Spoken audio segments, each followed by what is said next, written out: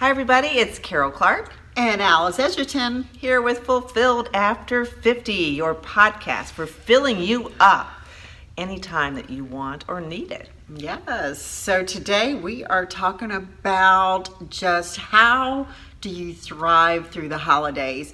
And really thriving to me means like during the holidays, we experience a lot of emotions. Like, I don't know what it is about the holidays, but if we have had some sadness or some grief, we feel lonely, you are separated from your family, or you've just had just some trauma during the year, it seems to be the holidays escalate that emotion.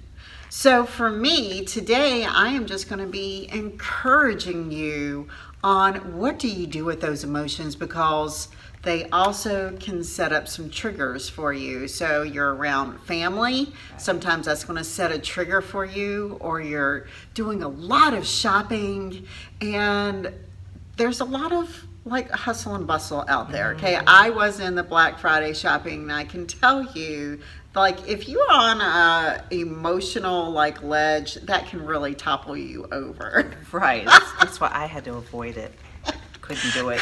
Some people get really rude at this period of time. I don't know. I try to be the opposite. Okay, so it's supposed to be really like a lighthearted, like time of year, right? You're joyous. You're thankful. It's like Jesus's birthday, and like, what are we reflecting on, really? Okay, and then we go back to the cooking.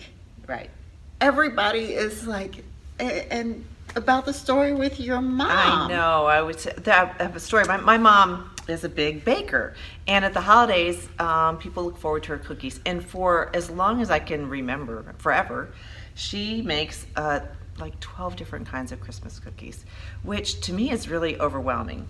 And there was a period in time where I really think she enjoyed that. So she would make all these cookies, and she'd announce to me, I made 592 cookies today or over the past week. And eventually it turned from I had joy in making these cookies to I have to make those 12 different kinds of cookies. I need to. So I was finally do you want to do it? Do you like doing it? If you don't like doing it, then why are you doing it? I think we all run into this sort of a habit, especially if you have some tendencies like, if you're a people pleaser. Right. You may feel like you have to do that because everyone that is looking forward to receiving your cookies. But really, once you kind of cut that out and ask yourself, what am I saying? Am I saying I need to or I have to? Or am I saying that I get to and I want to? And then that will help you discern what you want to continue doing and what you really need to consider letting go of. Exactly. Letting go of it. Yes. It's like, so again, just going back to the shopping, it's sometimes when we are out in the stores and we see all these cute decorations, we're like, oh, I could use that, but it's like, really? Do you really need that? Right. And then what do you do with it after the holidays? That's just something else that's going to clutter your attic, and it's just excessive spending. Right. So one of the ways I think to hone in on the holidays is to be careful with your spending. Yes. And so when my kids were here for the holidays, Gabrielle was like a week before Thanksgiving, and then Joshua was here Thanksgiving. And then I have two other children, so we were all together. They're all adults. They all have their own jobs. So it was to the point that, okay, you have your own earnings now, so you can basically go out and get what you want. So we're limiting it to 2 things this year. And they're not frivolous things like Joshua, he said he wanted like those wireless ear pods. He's in corporate America. He needs those for conference calls. He goes to work out all the time. So that's like a practical gift. And then his other one was, I consider it not really a practical gift. He wanted a new golf club. Okay, so I'm thinking that's not real practical, but that was his 2 things. And then Gabrielle's in Philly. She needs boots and she needs clothes. They're really practical things. So that's what we are limiting our Christmas to, is what is going to be the most practical instead of just frivolous shopping. Right. They're not going to use it. It's going to sit on a shelf, and then you've got this credit card bill that comes in next month, right? Right. True confession, and I know I learned this growing up, but true confession, I for years, and I still do this, I have a set budget, but I force myself, I have 4 kids, and I force myself to spend, I equal it all out so they all have the same dollar amount, and then I make sure obsessively that they have the same number of packages to open. Yes. Which is it's stressful. Yes. Truth be told, it's Yes. so stressful. And I think Yeah. the only person who really cares about it is me, because when they're little, sure enough, they wouldn't have known the difference, but I still had to have it all even up. Yes. But nowadays, they all want different things. One wants something that's a higher price point than the other. And so I finally, and it's really hard for me, I have to say. It It's is. so hard for me, but I have to stop, and I need to realize that that's not what it's about. It's not Right. about just being, we want to be fair, but it's Yes. not, do they really care at their age that they have, they're 17 through 22, that they have the same number of presents to open? They do.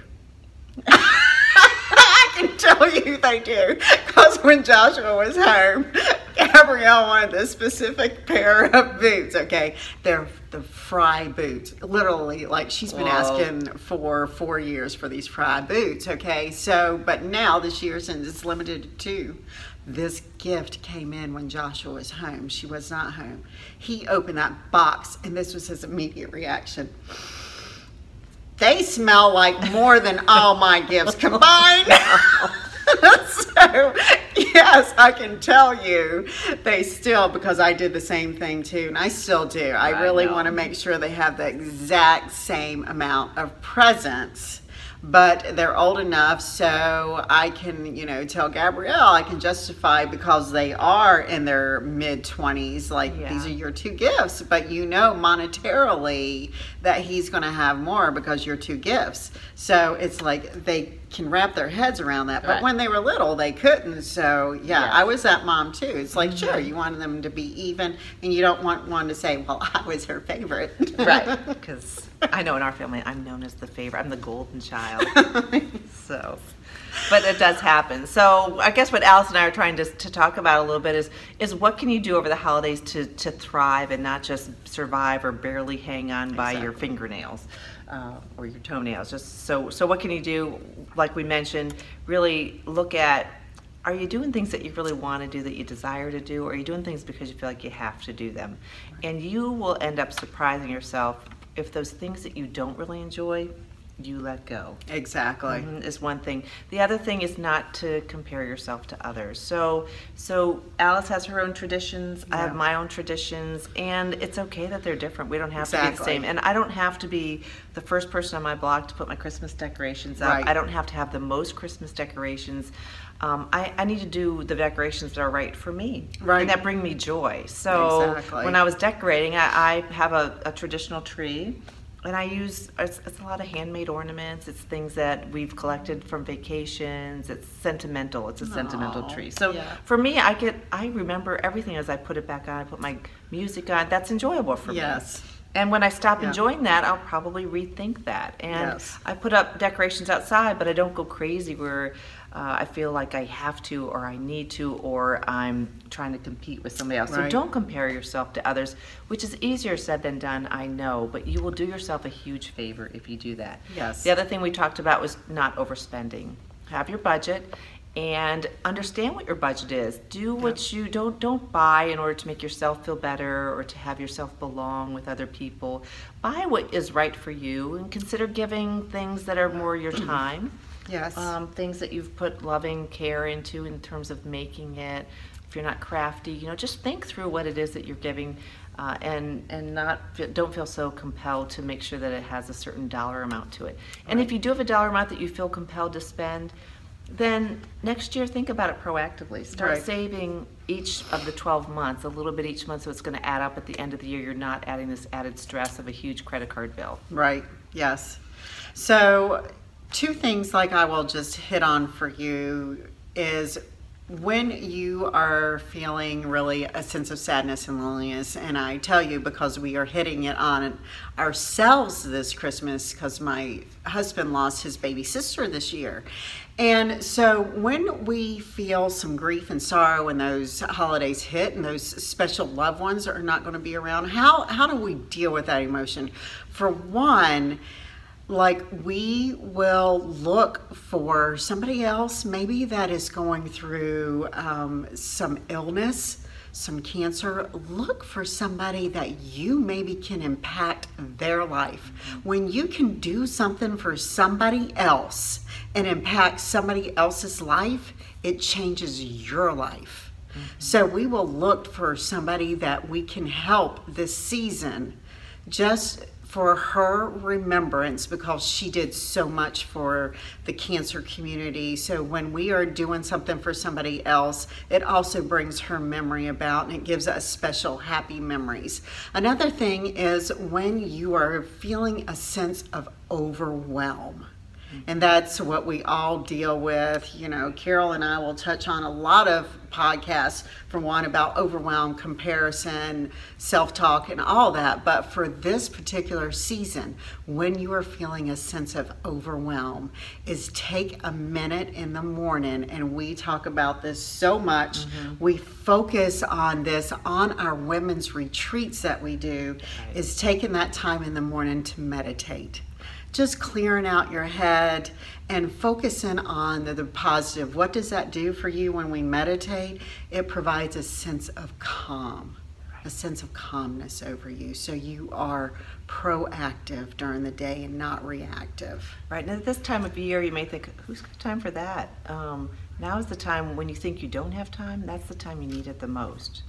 And that's the time you need to take advantage of that, because it can help change your entire outlook and your entire coping mechanism for every hour, every day, every week of this holiday season, so that you can focus on what's most important. Exactly. And that's always about family, guys. Everything else is a bonus that comes with it, but it's about your family, and it's about being present and not your presence that you give. And what about if you are lonely because you don't have a lot of family? Perhaps you're isolated. I know we don't have any family that lives here in the area, or you may have, just not have a lot of friends that you spend a lot of time with over the holidays. So what do you do in that case? It creates grief. It creates sadness for many people, and at that time, I guess my message there is that it's never too late to make a friend. Exactly. And you can find them in the most various places. It's just having yourself open to being a friend to someone. It could be at church. It could be someone you meet out somewhere. It could be any women's group. It could be through our Fulfilled After 50 group. It could be someone you met at one of our retreats. And I think that's what it is. It's building a community of people who want to be able to connect with other women who are in similar situations. So take advantage of that. And that's right. And connect to our group, our Fulfilled After 50, 5-0. So you can subscribe to this podcast. You can subscribe to the YouTube channel, or you can come to our free Facebook group.